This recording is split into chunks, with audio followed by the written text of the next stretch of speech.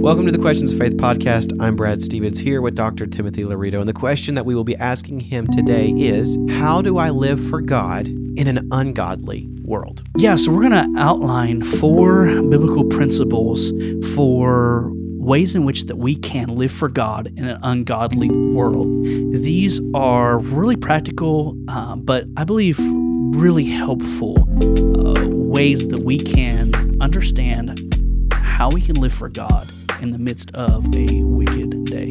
We have definitely heard before that we live in unprecedented, wicked times. Well, are they as wicked as we think they are? And also, is a desire to live for God enough?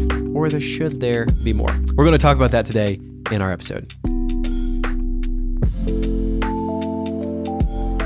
So getting right into this question, we live in a terrible and wicked world. I mean, the Bible says that Satan is the prince of this world, and he can promote and he can lift up people as he chooses. And so as we live in this world, how are we to live for God in a world that is completely, utterly ungodly and strives to be that? It seems at times that the world's just against us. Yeah, at some level it seems hopeless, impossible, something that we can't really do. But first, I do want to dispel the myth that I think a lot of modern day Christians, especially in America, have fell into and believed. It's this myth that our generation is living in unprecedented times of wickedness. And that's not true. And it's something that I really believe a lot of people modern Protestant Christians have fallen into this myth of, our times are so wicked, and this is the most unprecedented time of evil, and we are living in such hard times. And I just kind of want to push back against that a little bit and help us to have maybe a little bit broader perspective, both of church history and of, what Scripture describes. We'll just start with Scripture, but like, is right now really worse than the days of Noah? Yeah, for sure. You're like, I don't know, maybe, but maybe not too, right? I can totally see where you're coming from. Right, there. like, is it really right now worse than Sodom and Gomorrah? I mean, maybe, but what went on in Sodom and Gomorrah is going on today. It is. The reason that city was destroyed is the reason we're having problems today. So you're right. But to that, I want to just say that our times are unprecedented. Like, it's a really good thought. It is bad, and it is getting worse, and will continue to get worse. And we shouldn't be surprised by that or be shocked by the fact that the world is continually getting more and more wicked. That's what the world does. Throwing back to our previous episode on social media, we do get to, I think, see wickedness in a increasingly quick fashion. If I can say it that way. I mean, wickedness is at our fingertips, literally. So not necessarily what we can get ourselves into, but to see what's going on in the world. So that could probably lend to the fact that we see more wickedness in a way. Yeah, being exposed to it, Yeah, exposed. Yeah, and I think on some level that's true. That's very accurate.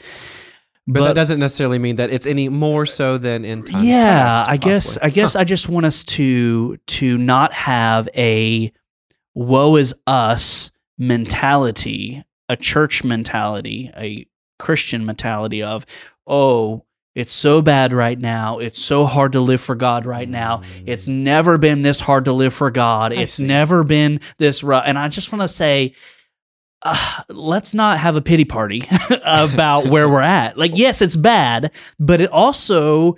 Or use it as an excuse. Exactly, yeah. There is plenty of examples of other Christians in different periods of time who have had to face just as hard, if not harder, test of faith in the midst of hard times in an ungodly world. I mean, Shadrach, Meshach, and Abednego, right? I mean, Daniel standing against in Babylon. And then, church history, is filled with examples of people who are literally martyred for the faith. I don't know if you've ever read Fox's Book of Martyr or not, but it's this account of first century and onward of Christians who have faced increased persecution and hardship. That while that is going on in some areas of our world today, China and other places that are facing, for the American church, we don't have to deal with quite as much of that right now. Now, it is getting worse, and religious liberties and all of that stuff is something that is a concern. But I just want us to not fall into the mindset of that our current state is somehow so much worse than what other Christians of other periods have dealt with and gone through, to recognize the reality of, yes, we are living in an ungodly world, but we're not the first generation of Christians to live in an ungodly world. And we should not approach living in an ungodly world from a mindset of, oh, this is undoable, because it's not. We can live for God in an ungodly world, and we have literally thousands of years of testimony to the fact that we can, by the power of the Spirit, live for God in an ungodly world. Well, this is kind of a side note, major side trail here. Okay, but I have seen this narrative play out of all this wickedness. We must be in the end times, and that I'm kind of second guessing though right now after you've made these statements that. Not saying we're not, but how can we know? Sure. Maybe I should come at it from that point. So World War II, Nazi Germany, Hitler, that invasion of wickedness across the world, people, that's the end of end times, farther back in history, Nero and his, persecution of the church, like, there is that mentality that every generation of the church believes it's the last generation. And that really has been the precedent from the very first church, to today, where every church period wants to view itself as living in the end times and it being the worst of possible times.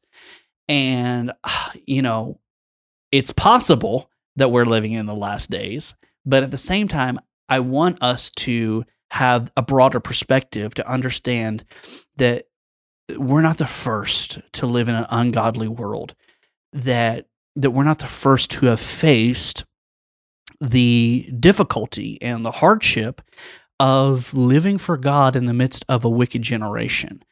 And at some level, I don't know how that feels for other people, but for me specifically, that gives me some comfort. That gives me a level of assurance that I'm not the first generation. I'm not living in unprecedented times, but other people of other generations have been through wicked days and made it through and continued to live for God in the midst of oppression, in the midst of an ungodly society. And so we can too, right? We can too. And not to minimize the wickedness of this day, but just to put it in a broader perspective to help us to understand this truth that the same Spirit that empowered the first church and all churches, all of church history to continue in the face of in an ungodly world, that God will do the same for us, that He will empower us to live for Him in the midst of an ungodly world.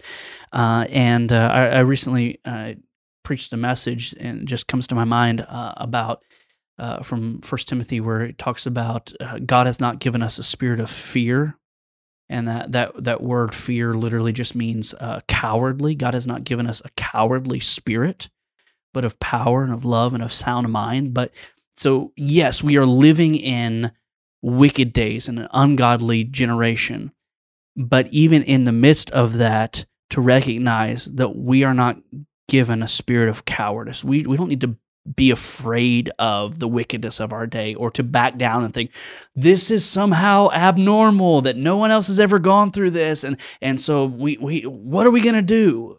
We're going to do the same things that every generation has done in the midst of living in ungodly generations, and we don't have to cower back or be afraid of the wickedness of our day, but to stand boldly and to live for God. And so we're going to outline some principles of what it looks like to live for God in the midst of an ungodly generation that I believe will be helpful for us.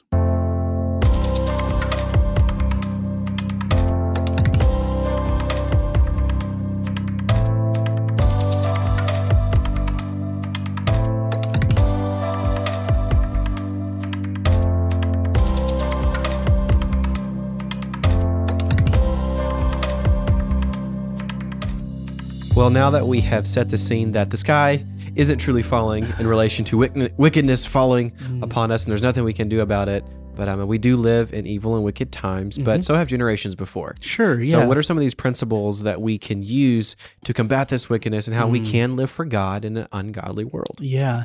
The first principle I'd like to point out for us is, if we want to live for God in an ungodly world, we've got to get our eyes off of the world.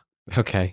And I know that's super... Our focus shouldn't be solely upon the wickedness. Yeah, like I know that's a super simple thought, but this idea of the one who got their attention and focus and their eyes on this world is always going to have a hard time living for God. And I don't mean that to be harsh, but like I've know of people who are always struggling to live for God. They're always, like, oh, it's so hard to live for God and all this, but they're continually filling their lives with things of this world. They're continually looking and filling their hearts and their passions with things of this world.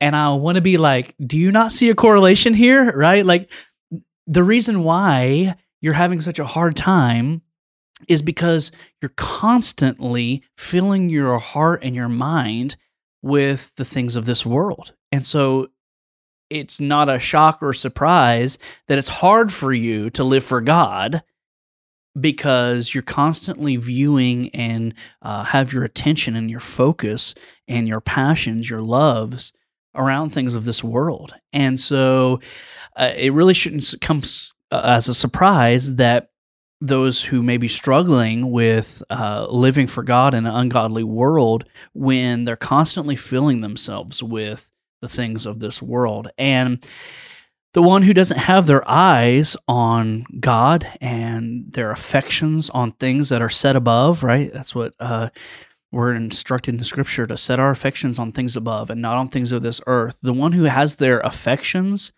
on this world is going to find it very hard to live for God, right? And the truth of the matter is that living for God has nothing to do with the condition of our present world, but has everything to do with the condition of our heart. So, the wickedness around us is not the thing that makes it harder to live for God. So if I have a heart that's wavering, that is that wants to love God, but also wants to love the things of this world, that wants to be with Jesus on Sunday, but wants to do whatever it wants to do on Monday, that the wickedness of this world is not the problem. The problem is their heart that is infatuated by the things of this world. And so whether the wickedness of this world is worse tomorrow, or it's the same today, or it's better tomorrow, that doesn't change their heart. No, not at all. Yeah, do you understand the point that I'm so trying to make? So what would be the combative move then to place our heart closer to Christ's heart? Mm. Would it be sanctification? Yeah, A continual walking forward to sure, Christ and away from the sure. world? Yeah, so ultimately that is a work of sanctification that the Spirit wants to do in us to draw us into a deeper loving relationship of God, to love the Lord your God with all your heart, mind, soul, and strength. Love your neighbor as yourself. And the answer to living in an ungodly world is not to be, oh, I need to, well, if only I lived in a society that it wasn't as wicked, I would do better. And I want to say, no, we live for God and we love Him, and we love Him with all of our heart. And if we love Him, it doesn't matter the condition of the world around us. Your society shouldn't dictate your amount of love for Christ. Exactly. And, Christians that complain about the darkness of this world, it's like light complaining about the darkness around it. Like, it's not the darkness' fault that it's dark. Yeah, it's the lack of light that is... Sinners are going to sin. Right. And we shouldn't be surprised about that or shocked about that in any way, shape, or form. What we should be concerned about is the fact that Christians are not shining the light. And if there's more darkness, it really is an indictment upon us. And it's not the darkness's fault. And so we should clearly, though, be concerned about when that wickedness, though, starts to creep into our churches. Yes, and into our own lives, for sure.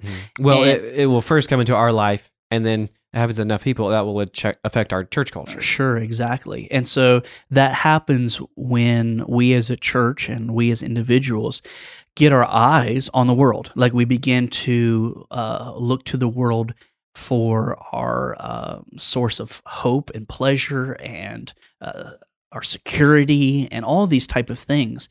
And instead of looking unto Jesus, the author and the finisher of our faith, but putting our faith in these carnal, worldly things, will result in our being straying from what God would have us to be. And so this principle of, if we want to live for God in an ungodly world, we've got to start by looking at ourselves and looking at where we're at and saying, okay, am I looking to Jesus as the source of my hope and the source of my contentment?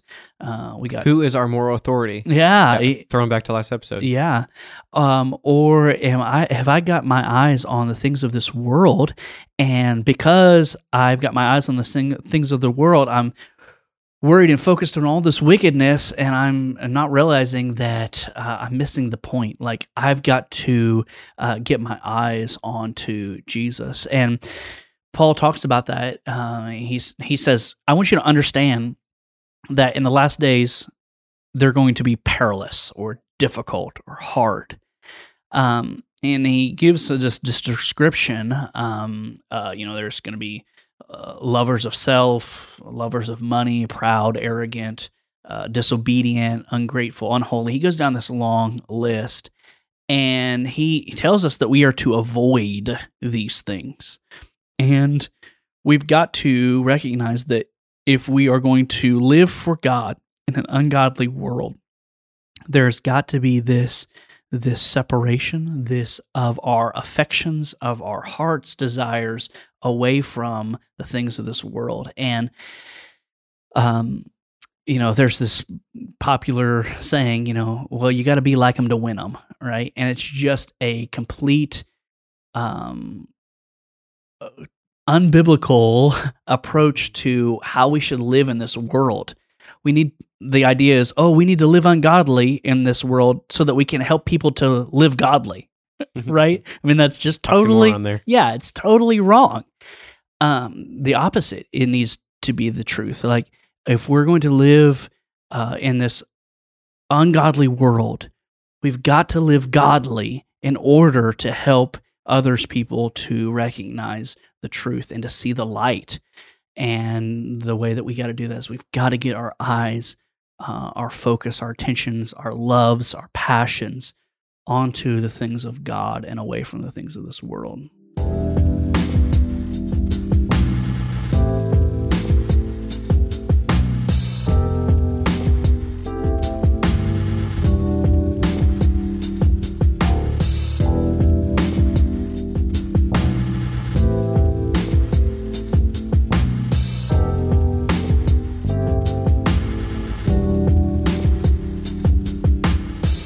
So Paul gives this list of things that will happen in the last days, and as you were listing them off, I kind of thought, well, hasn't it always been that way? And has it always been the last days? Yeah. So the last days are something that is something that we are to be cognitive of, that we are as Christians, we need to be aware that the coming of the Lord could happen at any time, and that we are living in the last days now. The church has been living in the last days as this period of time in which God is offering grace, this period of time in which God is opened up his means of salvation to the Gentiles and all.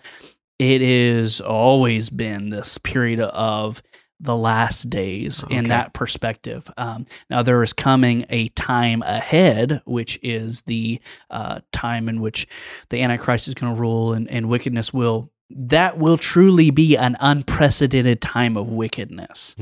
But we're not there yet, right? And so we need to be cognitive of the fact that we are living in wicked times, and we are continuing to live in wicked times from the first church to this period, and to guard ourselves and recognize that if we're going to live for God in this ungodly world, that it involves living in dangerous times. Moving on to our second principle, what are we to follow? Yeah, so if we want to live for God in an ungodly world, we have to be people of prayer and of the word.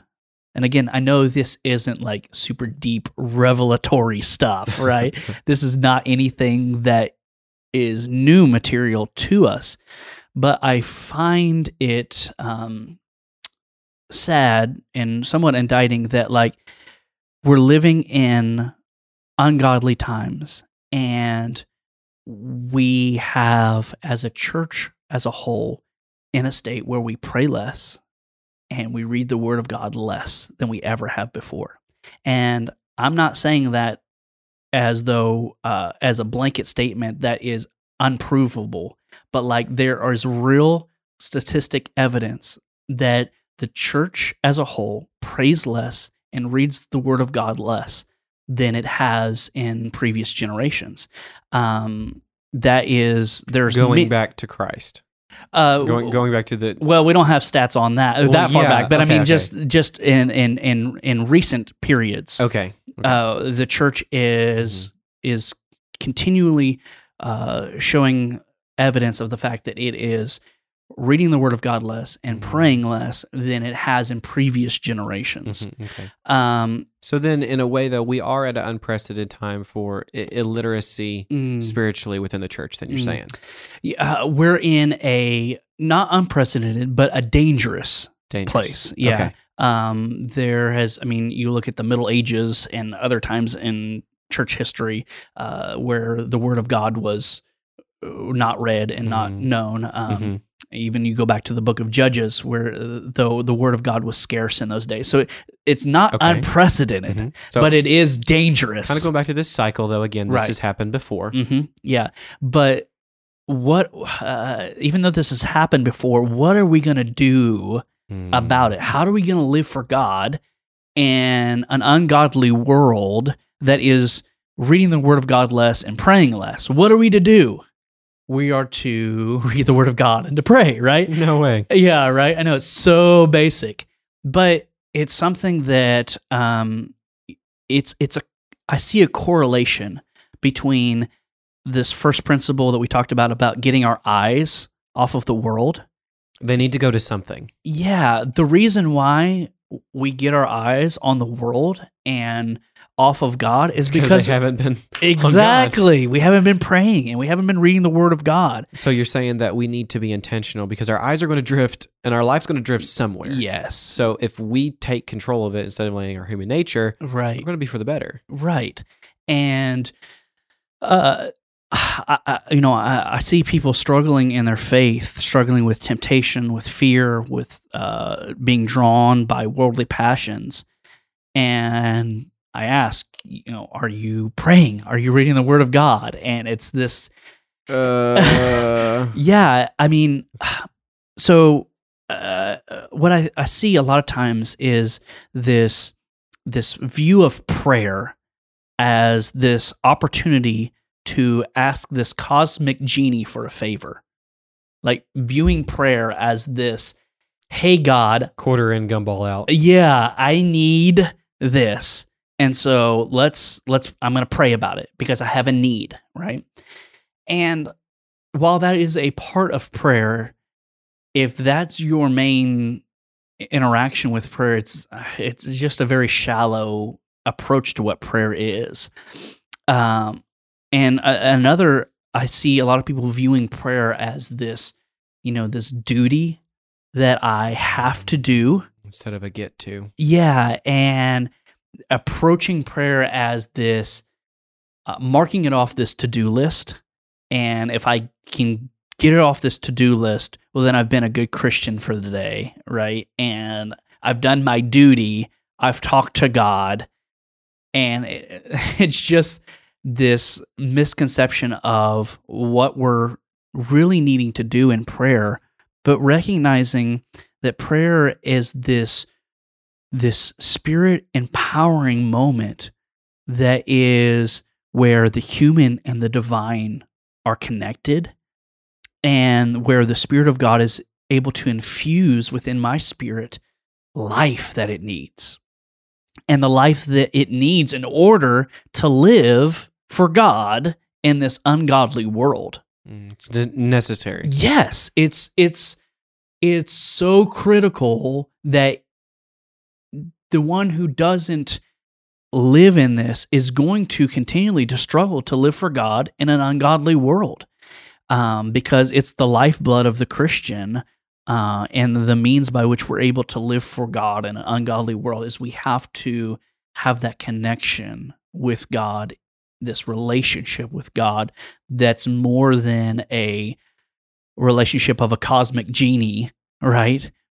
Just give me what I need to get through, right? Just give me what I need to make it, instead of this relationship of,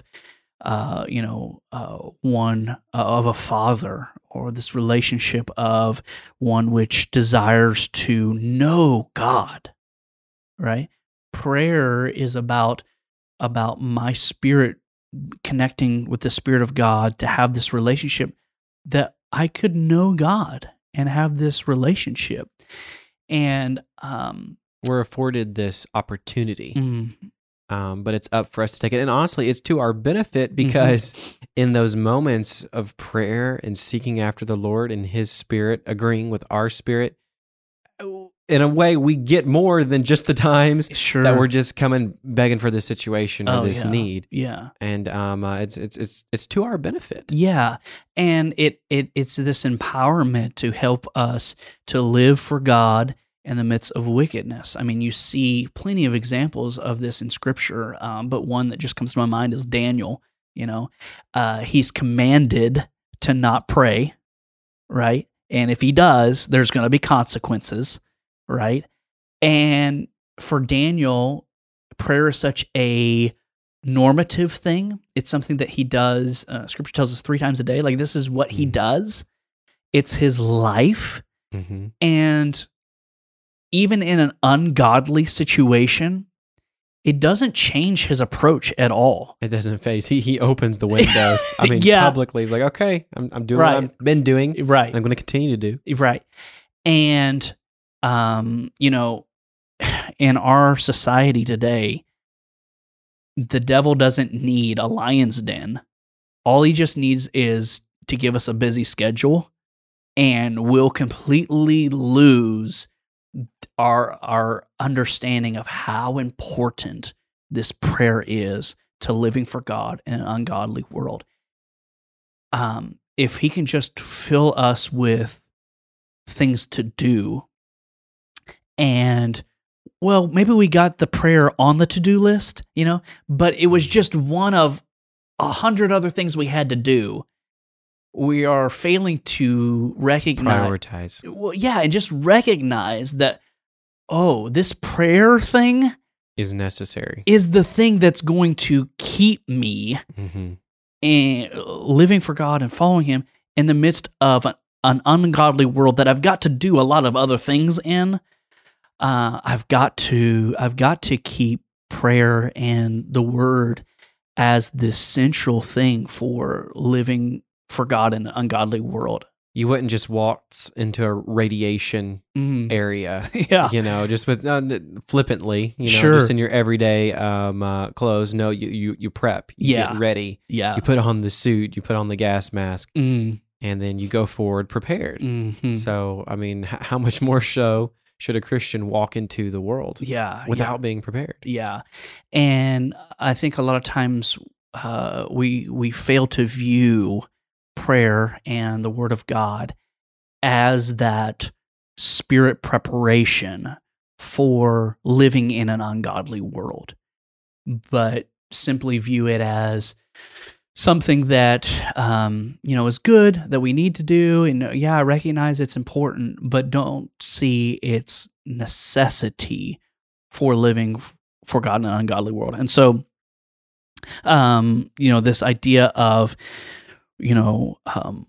approaching this ungodly world without having that prayer and that Word of God within us. The living Word. Yeah, we're setting ourselves up for failure in living in this ungodly world. To your metaphor of preparing, we haven't prepared to live in an ungodly world. And so, why should we be surprised when we're drawn away? Yeah, why should the person who doesn't prepare be shocked when this ungodly world is affecting them in such profound ways? Yeah, and they're struggling in such deep ways. They have failed to recognize the core issue of why it is that they're struggling. The reason why they're struggling is because they're not prepared for the struggle. And so, I mean, again, I know this is super foundational and basic, but I want us to really, understand within this framework of living for God in an ungodly world, how vital it is that we pray and also to, read the Word of God. We are not more spiritual than we are scriptural. Like if we want to be spiritual and live for God in an ungodly world, we have to be scriptural. We have to have that foundation of knowing the Word of God, and not just a knowing for not just approaching the Word of God like from a let me know facts. Right? I just want to know facts about the Bible. Give me, these historical, if I can know all the right answers to the test, right, of biblical knowledge, but approaching it from this perspective of the Word of God being what Jesus said, my necessary daily bread. It being this, like, I don't want to fill myself with so much of this world's stuff that I don't have room for my necessary bread. Right, yeah. Eat the Word of God first, and then you won't crave the things of this world so much. And this idea that we can grow in our spiritual walk with God separated from a continual diet on the Word of God is just not reality. It's just not the way in which God has designed our spiritual life to grow. We grow spiritually in direct proportion to our eating of spiritual food, right?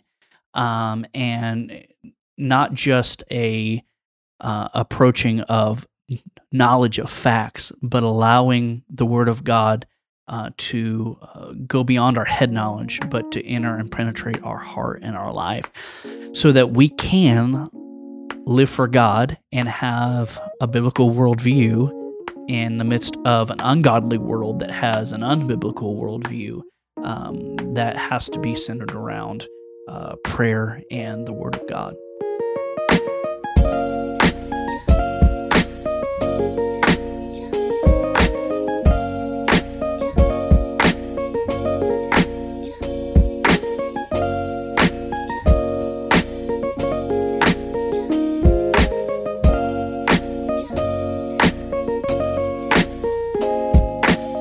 So our first 2 points, we realize where we need to be looking. We need to be looking upon the Word, and we need to be having an active prayer life that's going to prepare us for combating this world that we inevitably have to walk through. We have to work in, and if we don't prepare, then we prepare to fail. Yeah. And one more thing I want to just say to that is, a lot of times there can be this approach of guilt-based.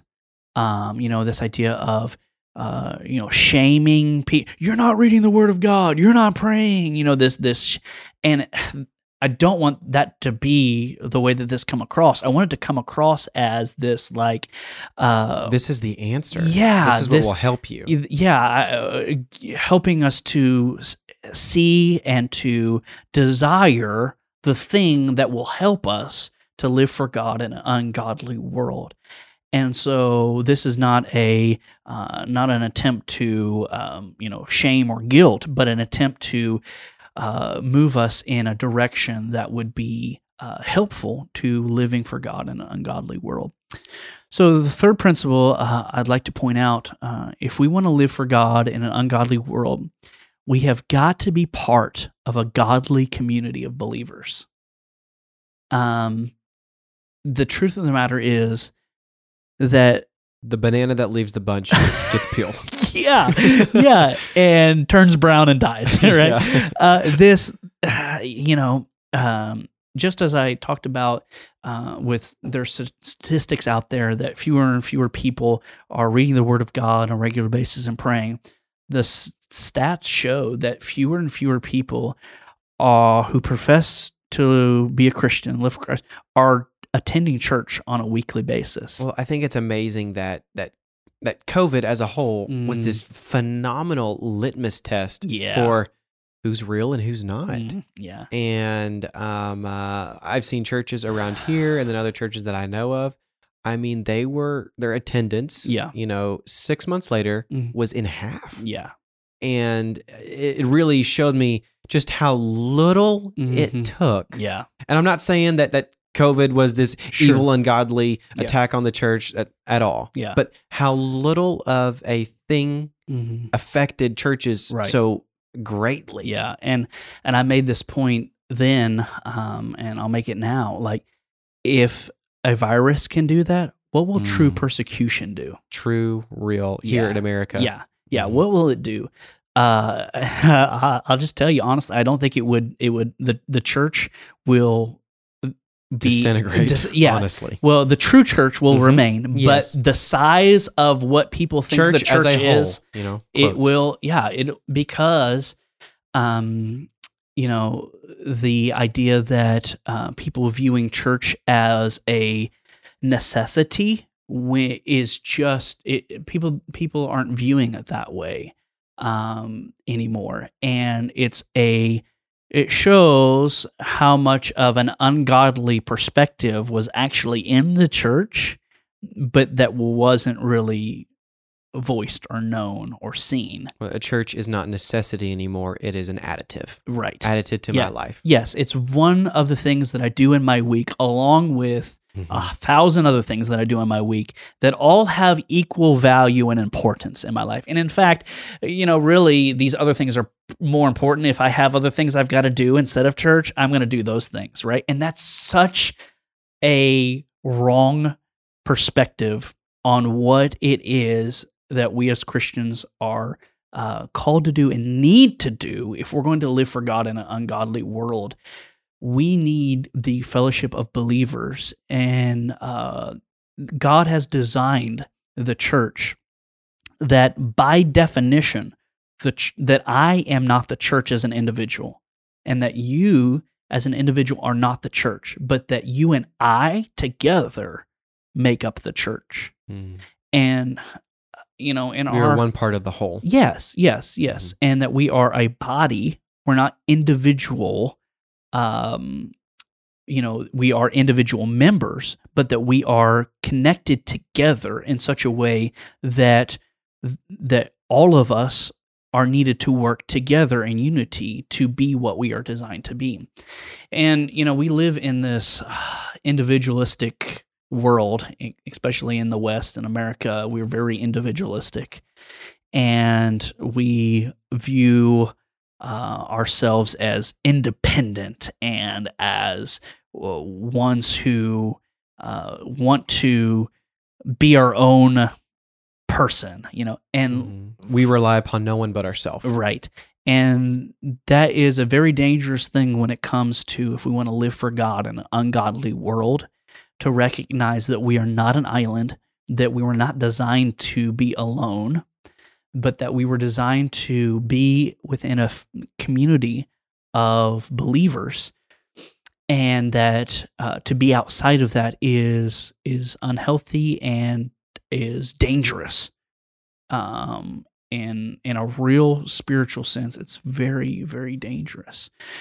In our last podcast, we talked about social media, and I know that because of social media, we have these advantages of virtual worship, and, I think it's awesome and a lot of good things. But also there's a danger associated with that, and I'm afraid that it can lend itself to be a trap where people feel like that because I, quote unquote, attended church virtually, that's the same as being within a community of fellowship of believers. It's not. Frankly, it's just not. Isn't it amazing how that works, though? Yeah. How we have this tool that we use to help spread the gospel. Sure. That could also be a detriment to somebody. I mean, that's just a crazy paradox to me that can happen. But it goes back. It's not really the tool, though, that's the problem. Yeah. It's the person. Yeah. And I want to say, there are, if you're sick, or if you have incapable of going to the house of God. That's what that's for. Yes, and that's awesome. That's great. It's a tool that they wouldn't otherwise have. And to reach out to people that never would darken a door. Exactly. So there's lots of benefits. But for the person who says, well, I could attend the fellowship of believers, but you know what? It's just easier not to. It's just dangerous. Absolutely. Because you are isolating yourself, and you are getting into a habit of, well, I'm just going to watch it this time. And then you turn it on and you watch it, but then you get distracted. Something else happens. You get a phone call, and then I'm going to watch it. You have the intention to watch it, but you don't, I'm going to go back and watch. You're just putting yourself in a position where you are slowly but surely beginning to isolate yourself from the community of believers. And this is something that we're living in right now that I think sometimes, because it's a new thing, people aren't aware of how this might be affecting the church. And I just want to put that caution out to us that viewing a church service online is not a substitute for being within the fellowship of believers if you are able to do so. And if you're not able to do so, great. It's a good tool that's available for you. But if you are able to, and you're choosing not to, that's just, it's revealing something, right? I'll let you decide what that's revealing, but it's revealing something, isn't it? Yes. Absolutely. And so I just want to say this: attend church like your spiritual life depended on it, Yes. because it does. Mm-hmm.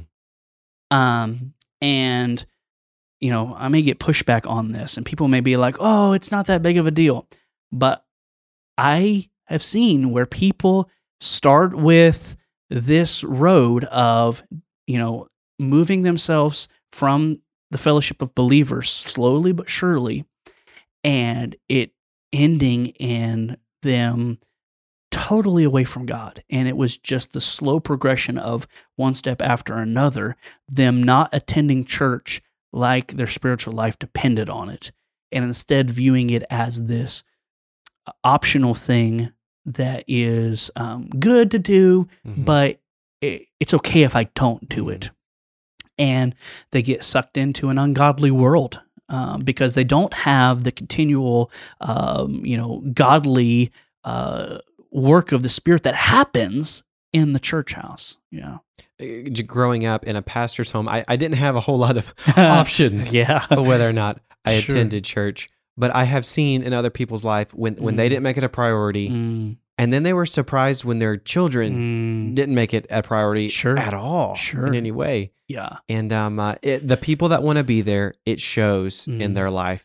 I am reminded back to COVID when the government shut everything down and we were not allowed to gather together, and we had a first couple online only services. And some photos started popping up on my Facebook feed of members here in the church that got up. They put on their Sunday morning best. They sat down in front of their screen, and they had church in church clothes. Right. And to them in that moment, this was the best we can do. Right. But it is no substitute for where I want to be right now. Right. And it showed Yeah. in their actions of what they wore. Sure. Not degrading anyone that still wore their PJs and came to Sunday morning church, but it shows. I think it really does. And then it bleeds out into the family. Yeah. And the thing that we're wanting to do is we want to live for God. And we recognize the fact that in this ungodly world, if we don't do things that will help us to live for God, that we will be in a situation where, if we're not careful, we can slowly drift into more and more ungodly actions, thought processes, ways of doing things that will be damaging to not only our souls, but to those that we influence and to those around us. And so, as members of a body, if we're going to live for God as a whole, we need all of us to do that together in unity. And so if we're going to live for God in an ungodly world, we've got to recognize the importance of the fellowship of believers.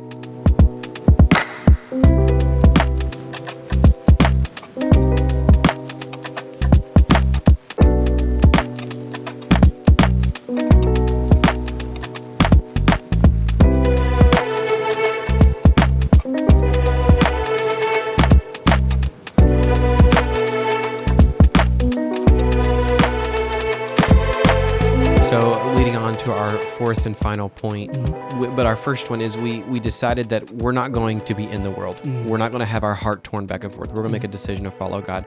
We're going to make a decision to get in the Word. We're going to make a decision to pray and let our spirit come alive again through prayer and through Scripture. And we're going to gather together as believers for encouragement, accountability, and stuff happens when your brother's right beside you. That doesn't happen when you're at home. Right. But finishing up here, what's our fourth principle we're going to try and follow? For living for God in an ungodly world, I just want to mention this important principle of being active in spiritual disciplines.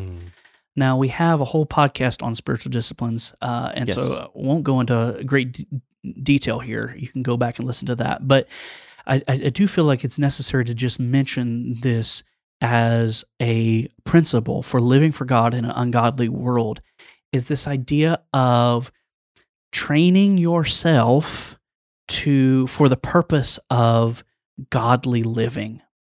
That's what Paul told Timothy, and he told him, he says, to discipline yourself for the purpose of godliness.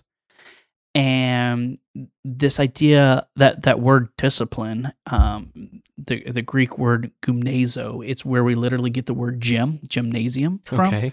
It's this idea of training yourself, of disciplining yourself for the purpose, Paul says, of godliness. So if I want to live for God, I've got to train myself to be and do things that are godly instead of what my carnal flesh wants to train myself to do is that which is ungodly. You're training something. Yes. So would it be correct to say that spiritual disciplines are the things that we practically do each and every day to live a godly life in an ungodly world? Exactly. Yeah. It's this, in a broad sense, attending church is a spiritual discipline. Yes. Prayer and reading the Word of God, Absolutely. they are spiritual disciplines, right? Keeping your eyes on Christ and away from the things of those are spiritual disciplines. So each of those that I've talked about, they're specific spiritual disciplines, but from a broad sense, understanding that not just those, but other spiritual disciplines that we haven't mentioned, like fasting and solitude, and there's a bunch of them that we could talk about. But these spiritual disciplines, they're designed to help us to live for God in an ungodly world. And, I see a lot of times this disconnect between what the Christians desire to do for God and the discipline that's required to do it. Oh, yeah. Uh-huh. So we have this desire. We want to live. Yes, we want to live for God in an ungodly world. We have this really good desire. But where the disconnect comes in is the thought that all I need is a desire. Mm. And that's just, frankly, it's just wrong. That I've got to have the spiritual disciplines in order to have the doing that I desire. Does that make sense? It does. We have to have this forward motion. In Kids Church, we've talked about this before and said that, a shark in water, for it to survive, it must keep swimming. And even when it's sleeping, it's actually moving forward for it to breathe underwater. Well, what flows down, dead fish, flow with the current. So our spiritual life, you're saying that we must be active and moving forward, following Christ, doing these things, or we're dead. Is that what you're saying? Yeah, we will eventually be that way. Yeah, for sure.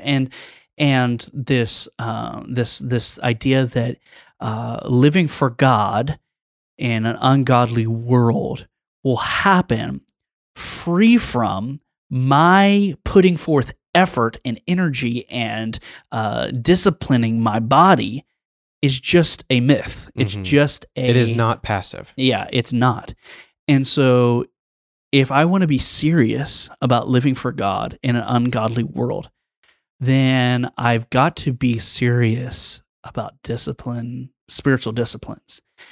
And it's one of those things that is not popular, is not, one of those things that people want to talk about or well, look deal at our with. culture. We are, the microwave generation. Yeah. We want it now. We want it simple and Easy and quick. We shouldn't be surprised that has slipped over into church culture.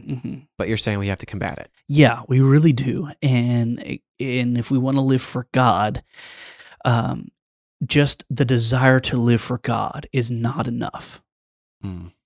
And I really, I want to emphasize that because there's many people that have good desire, but if they don't have the action, they are, they're not going to live for God in an ungodly world. They're going to eventually fall away because they have a good desire, but they've never learned and understood the importance of disciplining yourself. And that's what Paul talks about in telling Timothy that you got to train your spiritual life to to live godly, to think godly, to be motivated by godly things. Because if you don't, you're going to think ungodly and be motivated by ungodly things, and you're going to be drawn away by all manner of things. And just this basic idea of understanding that just having a good desire is not enough. It's good. I'm glad I want you to have a good desire. But it has to be paired. Yeah. I want us to go faith without works is dead. Yeah. And so I want us to move from having just right beliefs to having right behavior. Mm-hmm. And that only comes with moving from the desire to the doing. Well, I encourage our listeners to go back and listen to that podcast on spiritual disciplines, and we really outlined what those are and how those at work practically in our life. Please go back and listen to that. Yeah. And I just want to encourage us as we end this to recognize that, yes, we live in wicked times. Yes, we live in dark days, but we're not the first generation to have experienced this. We won't be the last, and that we can live for God in an ungodly world if we follow some really basic, simple principles that are outlined in God's Word. We can do it, not in our own strength, but in the power of the Spirit working within us. Thank you for listening to this episode of the Questions of Faith podcast. If you like what you've heard, please consider subscribing and write a review on your preferred audio platform. That would really help us out. This show was produced by Brad Stevens, theme music by the band Liquify. Questions of Faith is a ministry of Faith Tabernacle Assembly of God located in Denton, Texas. The goal of this podcast is to equip the modern-day Christian with answers to timeless questions. If you would like to submit a question that may be highlighted on the show, you may do so by emailing us. That email address is questions@ftdenton.com. You may also submit a question by messaging our Facebook page, Questions of Faith Podcast. And until next Monday, God bless.